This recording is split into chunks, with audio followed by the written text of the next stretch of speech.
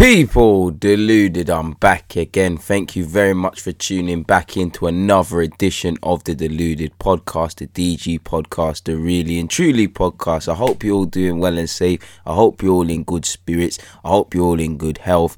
And yeah, man, obviously there actually is not that much to talk about in relation to the football world. Of course, we'll touch on transfers as we are in transfer season. We know COVID is playing a mad part. Games are being postponed. Every week a new player is in hot water after having some sort of gathering. You know, we've seen Lo Celso, we've seen Lemay, and a couple of the Spurs players, West Ham the same, even Arsenal at a point in since this COVID thing's been a thing. You know, Mendy's in hot water as well at Manchester City.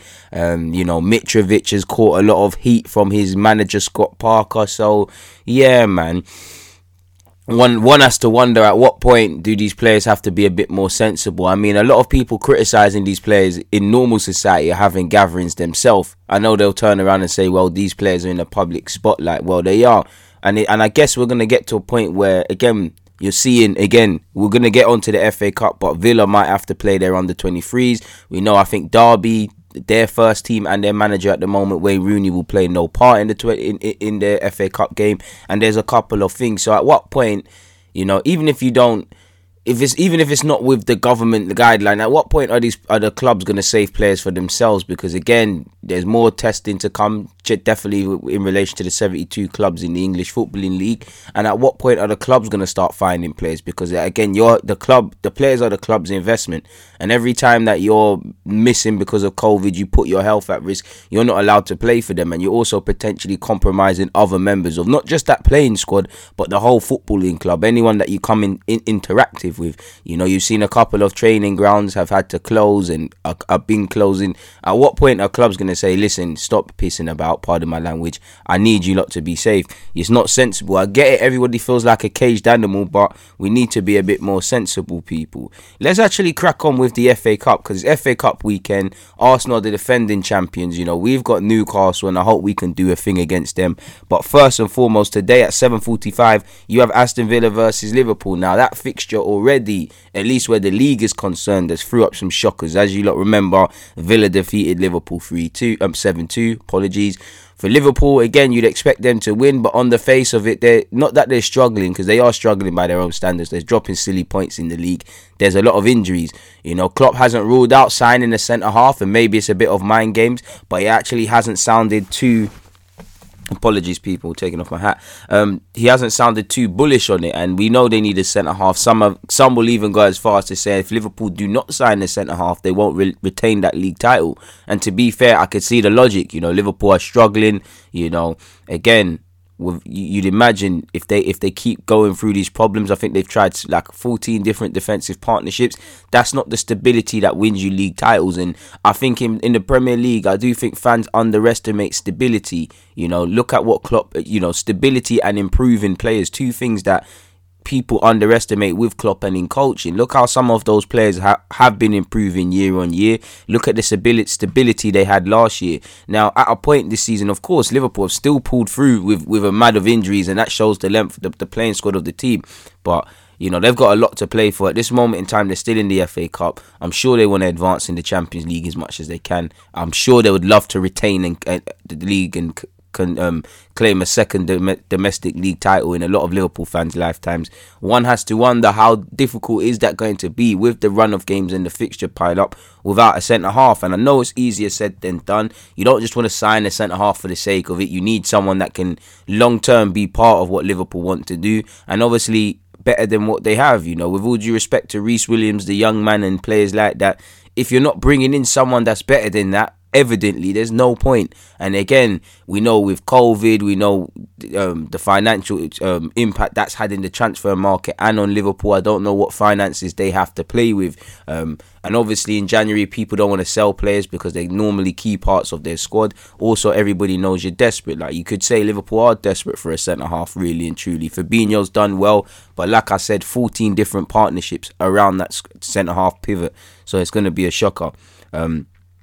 And again, apparently Aston Villa might have to go with their 23s players, and I think that's where the FA need to make a decision on this now. A full strength Liverpool team versus Aston Villa is what both of these teams deserve, and I think, I know the FA has come out and said, there won't be any sanctions and teams won't be forced to forfeit, but I mean, come on now, Aston Villa, just say they've been to a final, in 2015 because we beat them in Arsenal. Say that was a mandate. Say that's a goal. They're significantly weaker. So I think it waters down the spectacle for the fans because obviously Villa are not going to have a full strength team.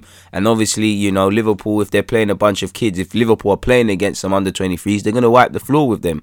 You'd hope that there's a decent level of performance. Liverpool probably rest players themselves. But I know life isn't fair, but it isn't fair. I mean, and I know, the fixture calendar of last year and this season is being disrupted even more so. But again, postpone it. This isn't serious. Again, for me, this kind of harms the credibility of the FA Cup and the prestige of the FA Cup more so than being not that it's not the Premier League, but you get the point.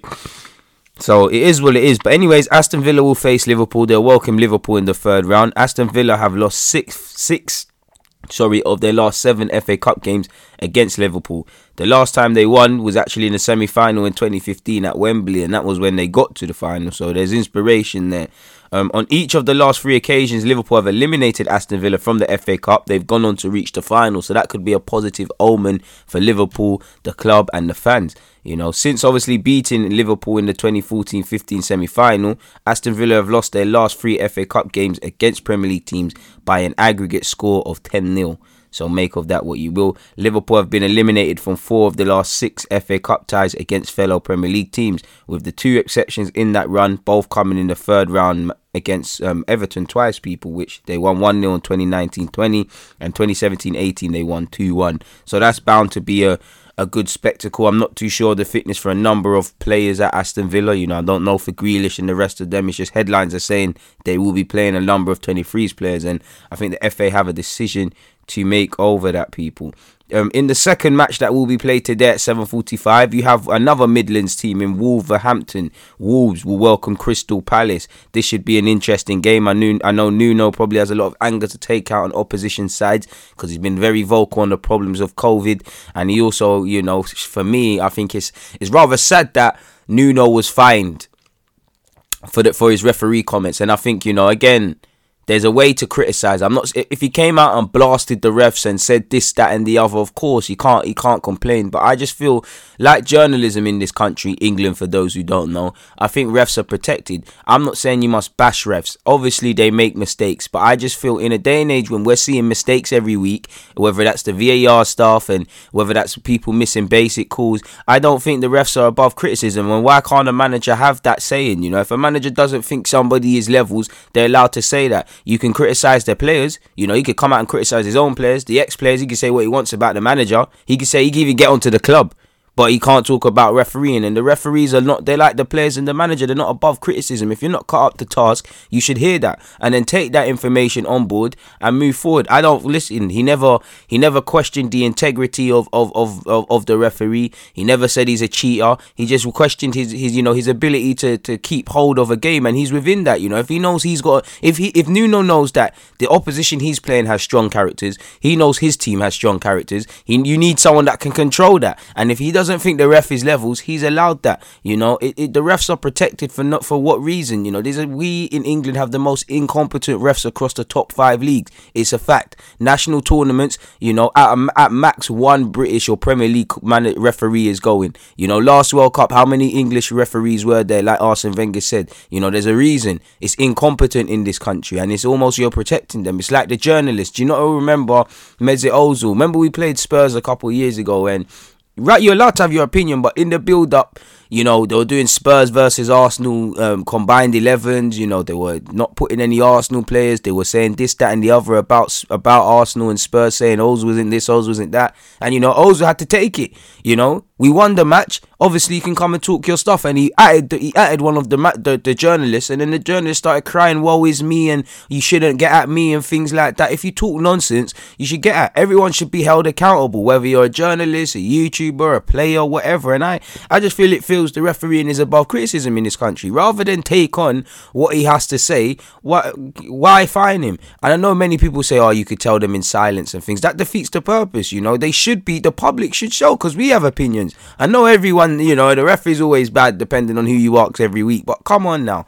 I think the referees are too protected in this country, and for what reason? It's not like they're the best in the world. They're some of the worst and incompetent. You've got referees missing basic decisions, game in, game out, unclear. Something will happen across both those games if it's a penalty, and there'll be a reason why it's not a pen in one game and then the other. You have to question the fitness levels. I think the likes of Mike Dean and people like this, I think they're trying to be like previously Mark Clattenburg. I don't think they're referees. I think they're superstars. They try and be superstars. They make the game about theirs. They try and let their nuts hang and show that they've got the biggest set of balls on the pitch. There's a lot of incompetencies with refereeing, and the whole structure needs to change. So, Nuno, I'm sorry that you got fined, but it is what it is, man. Back to Wolves versus Crystal Palace. I'm sure both teams would like a cup run. Wolves and Crystal Palace actually haven't met in the FA Cup since 2010. 10 years ago, people. If you lot remember, I'm pretty sure he played for Crystal Palace. Somebody scored a 6-minute hat-trick, people, in the 3-1 win for Crystal Palace at Selhurst Park. I'll give a tenner to anyone who gets it within the next 30 seconds, because I'm sure not a lot of you will. And if you're a Crystal Palace fan, it doesn't count. It is Danny Butterfield. Not too many man will remember him. Three of the 5 previous FA Cup ties between these two teams have gone to replays. All the replays have been won by Crystal Palace. When it hasn't gone with a replay, it's been won by Wolves. So make of that what you will. Crystal Palace were actually eliminated at this stage last season, people. The last time they went out at this stage in consecutive seasons was between 1991 and 92-93. Wolves have been eliminated in 6 of their last 8 third round ties. They went out last season against Manchester United, and I'm sure nobody wants to go out of any cup at the first round of asking, people. You've got Boreham Wood versus Millwall.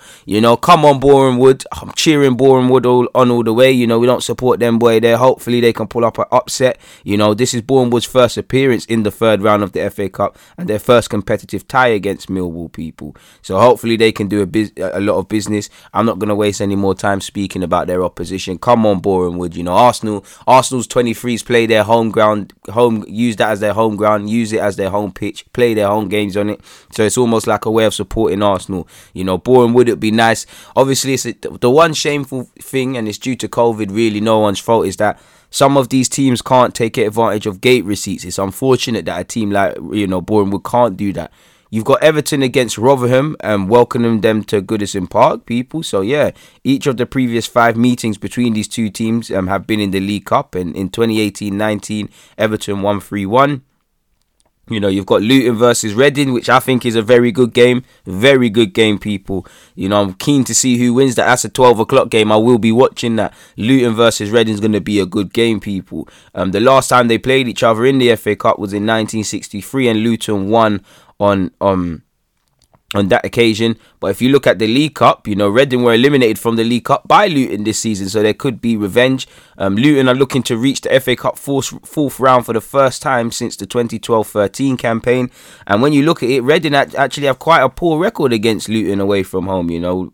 Reading have won just one of their last 8 FA Cup away games, people. I meant in the FA Cup in general. The last time, they beat Blackpool 2-0 at this stage last season. So Reading, I'm sure, they're 2 key players for them this season. Amari Richards is being linked with Bayern Munich, very good left fullback, formerly at Fulham.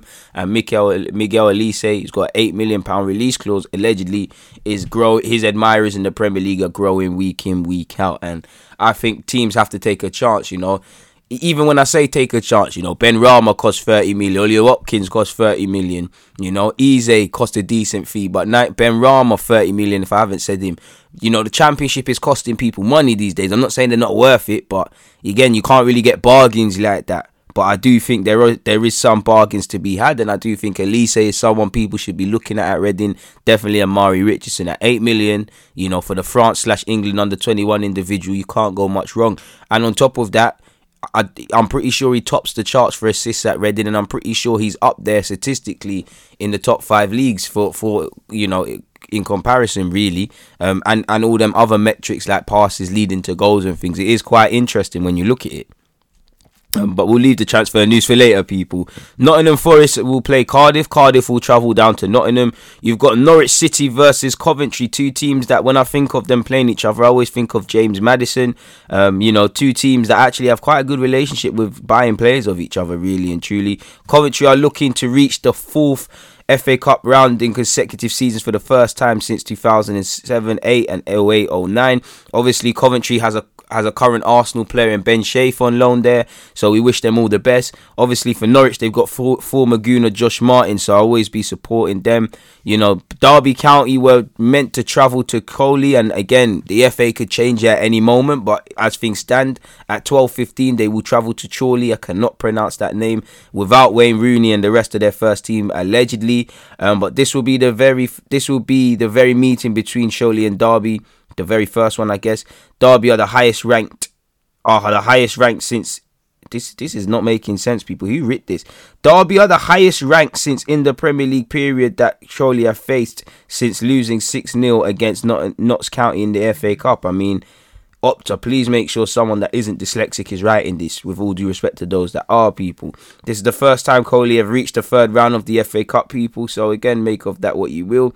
And I think the FA's got to be involved. When you look at fixtures like that and potentially Villa, you have to postpone this. I'm sure both managers, ironically, I don't think they want to postpone it. I'm sure they don't want to go out of the cup, but it's just another game, another 90 minutes unnecessarily potentially in the legs for some of their players, and I'm sure there's other priorities.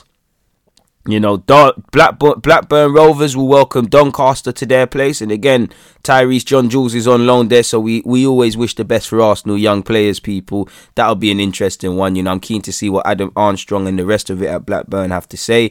Blackpool will welcome West Brom to their place. Wickham will play Preston. It will be a West London derby as QPR welcome Fulham. I know Fulham is technically southwest, but yeah, you get the point. Stevenage welcome Swansea. Burnley will play MK Dons. You've got Bristol Rovers against Sheffield United, who can't buy a win in the Premier League. Oldham Athletic will play Bournemouth. You've got Stoke City against Leicester City. Stoke have just confirmed the loan signing of Rabbi Matondo, formerly of Cardiff and Manchester City, and he joins from Schalke. I'm sure Leicester will use that as an opportunity to potentially rest players and give opportunities to players that haven't had a look in, really and truly. Exeter against Sheffield Wednesday. Brentford will play Middlesbrough, and Brentford fresh off the disappointment of sadly losing, and we're going to get into it, in the EFL Cup against Spurs in the semi-finals. So close, but so far to playing in the final outright. You've got Huddersfield against Plymouth. Manchester United will not be playing in the EFL Cat Yarabel Cup final, but they will be playing tomorrow at 8 p.m. against Watford. And, I didn't understand personally resting Eric Bailly against Manchester City to, I assume, use him against Watford, but fair play. You've got Crawley Town versus Leeds. You've got Bristol against Portsmouth. Chelsea versus Morecambe, and I'd love to see a number of Chelsea young players play, especially that Jude Bell. I can't remember his name, man. He's got a double-barreled one, but he's like 17 years of age. He's a good striker, and he's smashing up teams at that level. I'd love to see a couple of under-18s and 23s at Chelsea take advantage of that. And who knows, man? I mean, Chelsea fans, when Havertz scored, I swear Havertz scored against Northampton or some team like that, like a hat-trick, and they said he's back. So I'm sure this is a game at his level. I'm sure you spent 90 million for this. I've got to do it, Chelsea fans. You lot were getting at Pepe and them things there. So when I see you lot got a flop at this moment in time, I'm going to enjoy it. Obviously, on a serious note, maybe it's worth playing Havertz and Werner and allowing them to get their confidence against a weak opposition. You've got Manchester City against Birmingham. You've got Cheltenham against Mansfield. I'm not sure if I said it, but you've got Crawley Town against Leeds. You've got Bristol City against Portsmouth. You've got Barnsley against Tranmere. You've got Marine against Spurs. So Spurs firmly keep getting easy draws. Stockport will welcome West Ham. Newport against Brighton. And again, that's a good game for Ben White. I'm sure Ben White was on loan at Newport once upon a time. Barnsley against Tranmere, if I haven't said it. And obviously you have to save the best till last. Arsenal will play Newcastle, and I know Andy Carroll has quite a good record against us. I know Lacazette and Aubameyang have good goal scoring records against them, so that's a thing.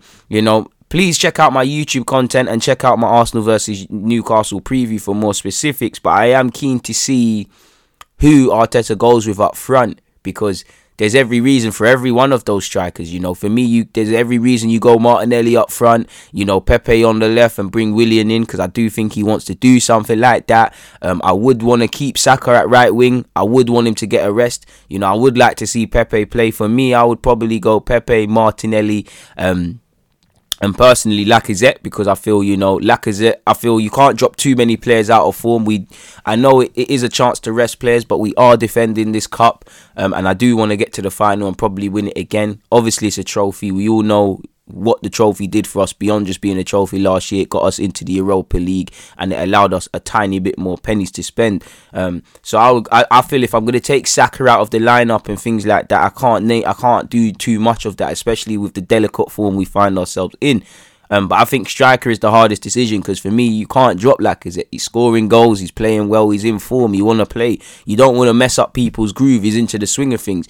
Equally, I understand, you know, there's always going to be pressure on Aubameyang whenever he's not scoring, but I could understand the logic in playing Aubameyang. Like we were saying in other games, you know, you play him, maybe he grabs a goal or two, and you're hoping that, you know, the Aubameyang of last season and previous campaigns is away, come back after taking a holiday off. I don't really want to see it, but I understand if he plays Eddie Nketiah or he hasn't played, he always tries to find an occasion. Balogun's been linked with a move away, and latest reports have said he is close to agreeing a move to a foreign club. I'd imagine it's Stuttgart, or if I'm missing that, it should be. That's a banker for you.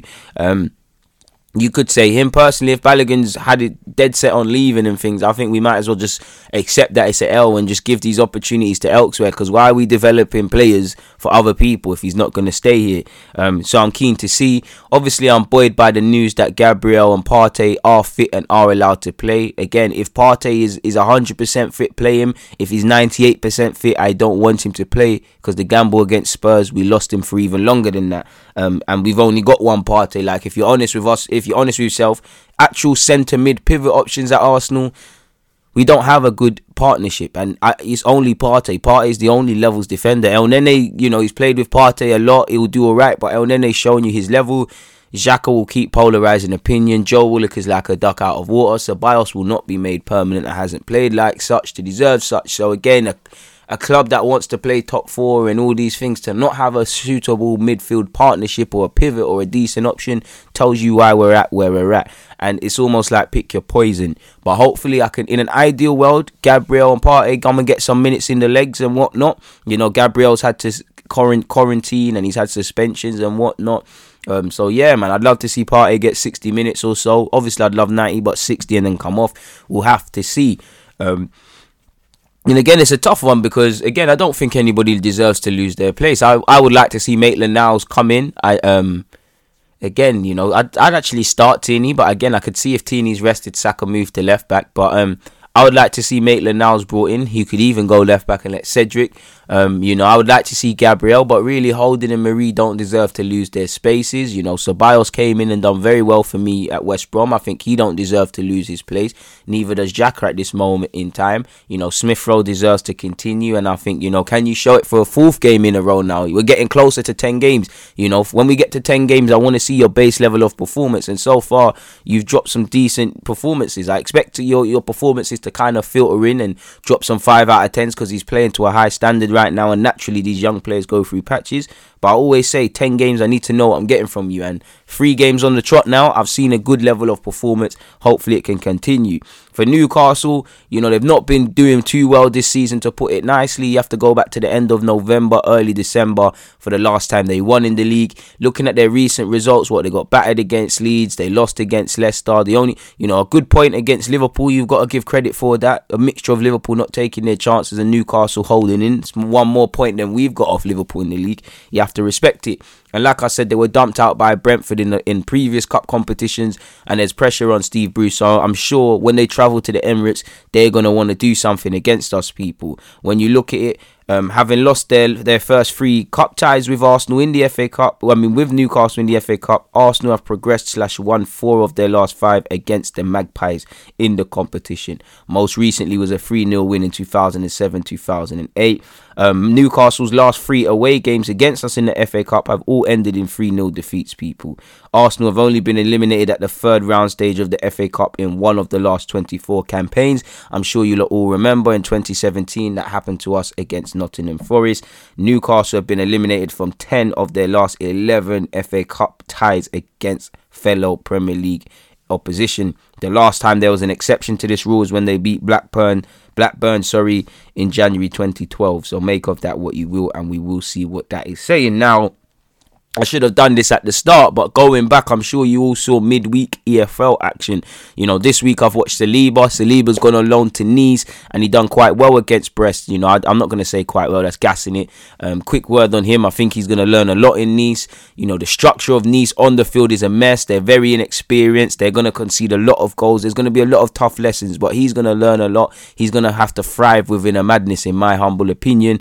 You know, and both the goals they conceded, I wouldn't say they're his fault, but he definitely, the whole back five, midfield as well, but that whole back five had a part to play. They're very young, very naive, very poor structure. Nice are going to have a long season, and at least for Saliba, he can get minutes, kind of use it to his advantage. But like I said, I've been watching Nice. I've been watching, you know, I watched Pochettino's first game for PSG. They drew with Saint Etienne.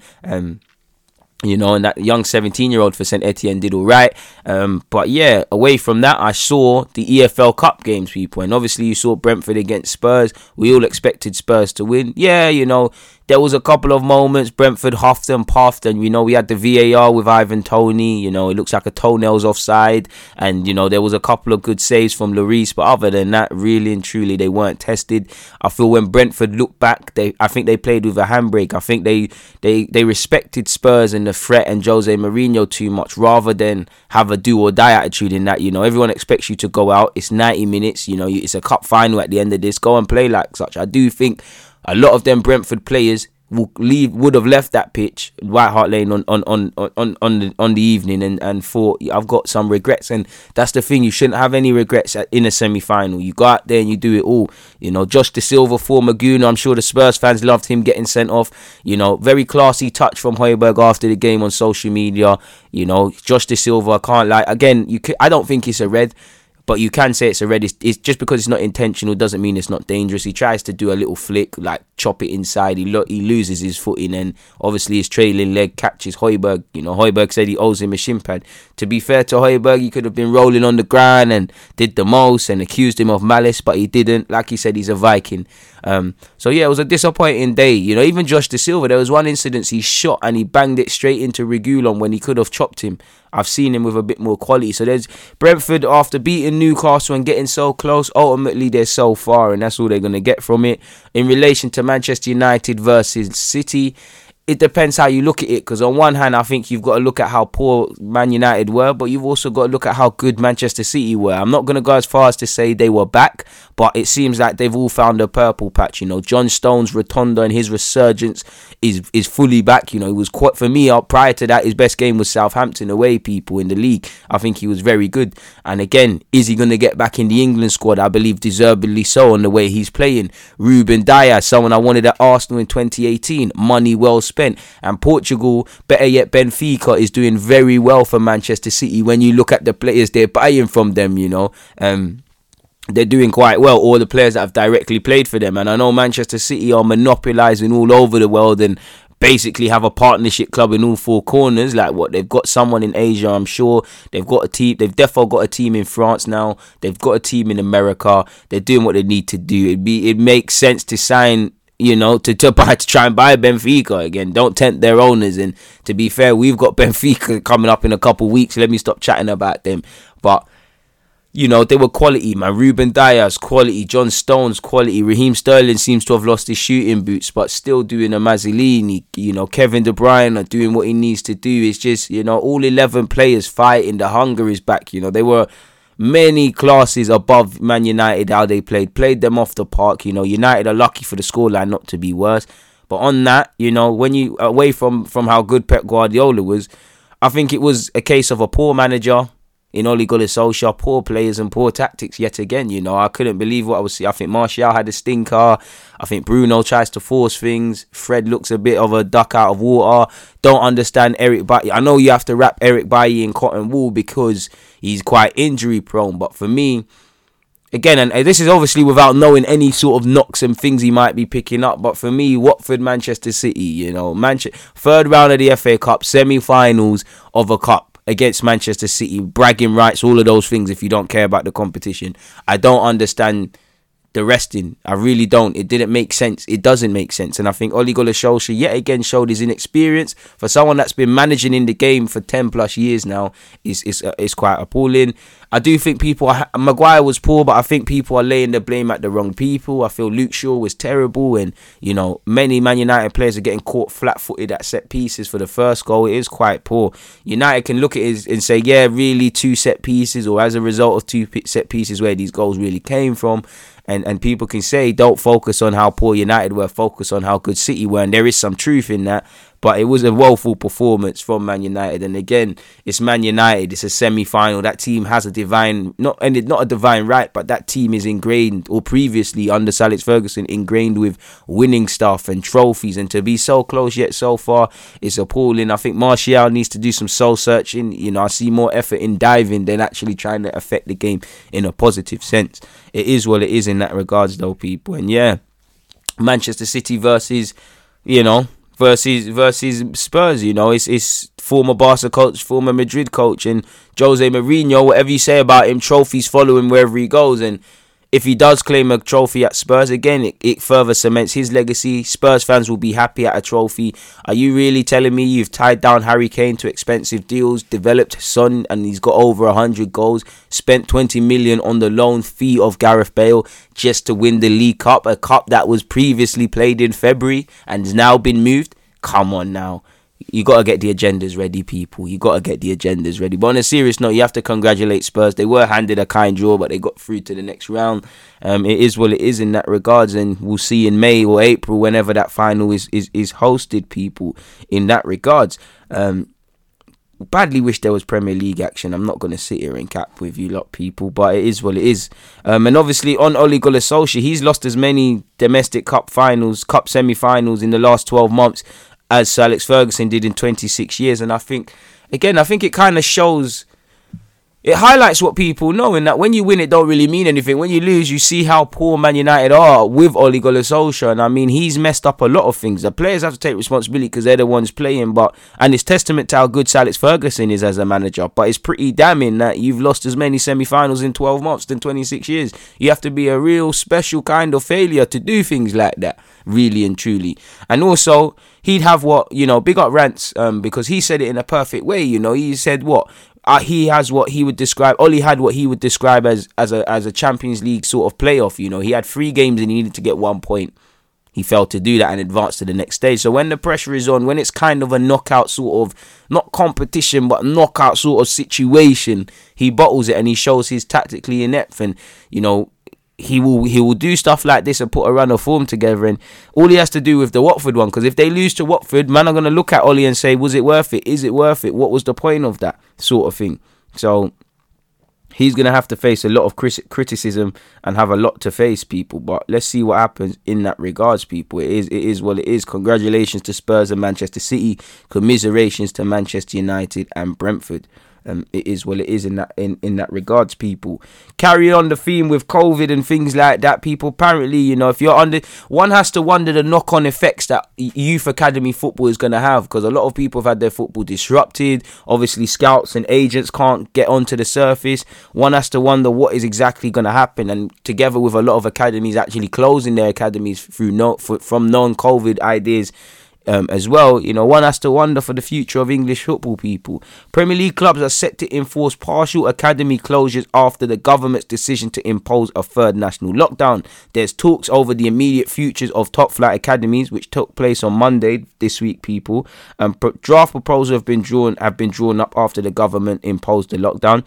It's been put forward that ages under 16 and below won't play games in the short term. So again, if you're a good under 15s or 16s player, you're probably going to be able to play under 18s, because that will keep going and you can play up.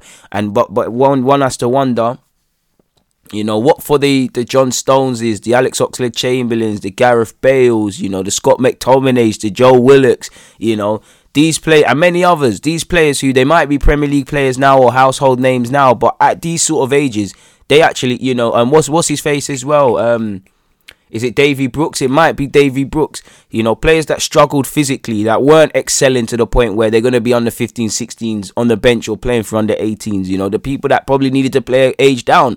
These lot are going to struggle now because they're not going to get game time, and there's only so much running around the field you can do, home workouts you can do, you know, you can always improve technically, but one has to wonder how much can you improve without coaches and players around you. So it is going to harm them, and like I said, especially the players that might get there once upon a time. They might be a player of tomorrow, they might be the best in their group, but right now they're the most behind, and they might be under 15s, but they need to actually play on the 14s because physically they're not ready. One has to wonder what happens to them, sort of thing. Is quite deep. You know, who knows? Maybe clubs will have, you know, in tandem with the under 18 schedule, maybe clubs will do, and I'm not sure how it will work, but under, you know, you might, let's just say Arsenal are playing in league football, but same way we might have, you know, under the guise of Arsenal's under 18s, we might have a friendly with, let's just say Spurs are local. So Arsenal and Spurs have an under 18s friendly, but you know, you might give chances. It might be an under 18s team, but these under 14s and 15s that aren't playing football, they might be the ones you give in the starting lineup. Spurs do the same. So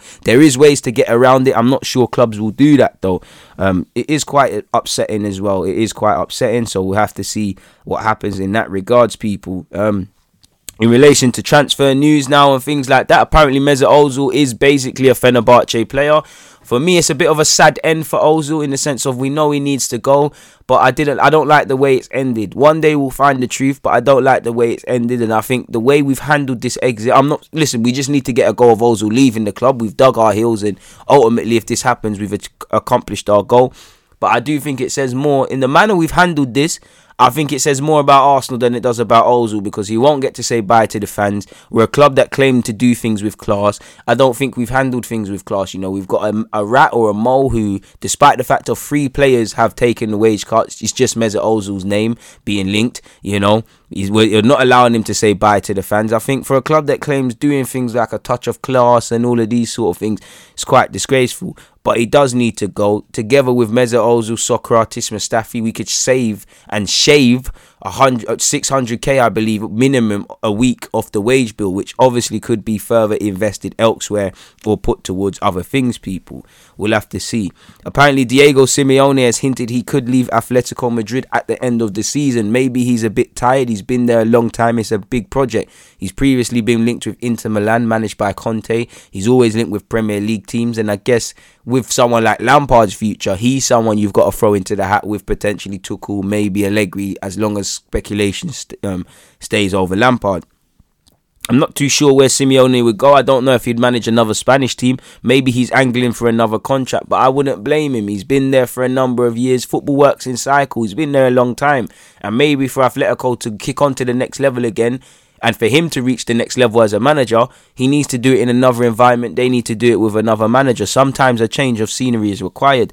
Keeping up the managerial theme, and it must be brilliant having this level of privilege. You know, he's really, you know, got to a stage with really no experience. He got the Women's England job through doing FL, really and truly.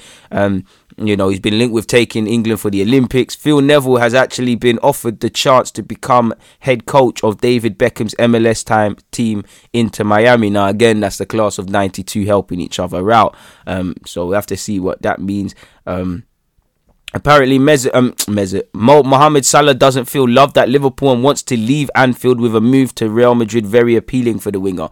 Now, I'm not too sure you can say you don't feel loved. You know, you got people in Liverpool naming their kids Mo and Mohammed and these things purely after you. You know, Liverpool, I can't speak for Liverpool, their fans, but I'd say Liverpool love you. They sing you, they chant you.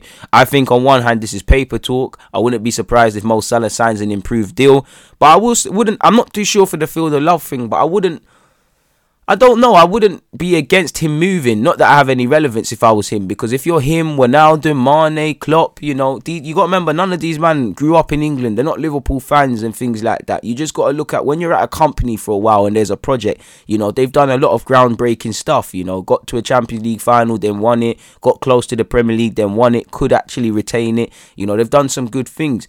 But football works in cycles, and one has to wonder how long will this persist. You know, they do need to rebuild, and Klopp knows that. He's tried to bring in Werner at a time. He's tried to bring in Fekir, so he knows they need to adapt and whatnot. And one has to wonder, You know, it takes time to do this. Having been part of a project, is there no better time to bow out than now? You know, you've had a great time at Liverpool. You know, you've won all the stuff at Liverpool. You know, Mohamed Salah, like Jamie Vardy and Harry Kane, I said it in every podcast. You know, they're three of the best one season wonders ever. You know, Mo Salah shut up a lot of people. One season wonder. Why Liverpool signing him? Chelsea reject. He's not good enough, and all of these things. He's one of the best players to have ever kicked a ball in the Premier League, and he's got the trophies to match. He's got the records to match.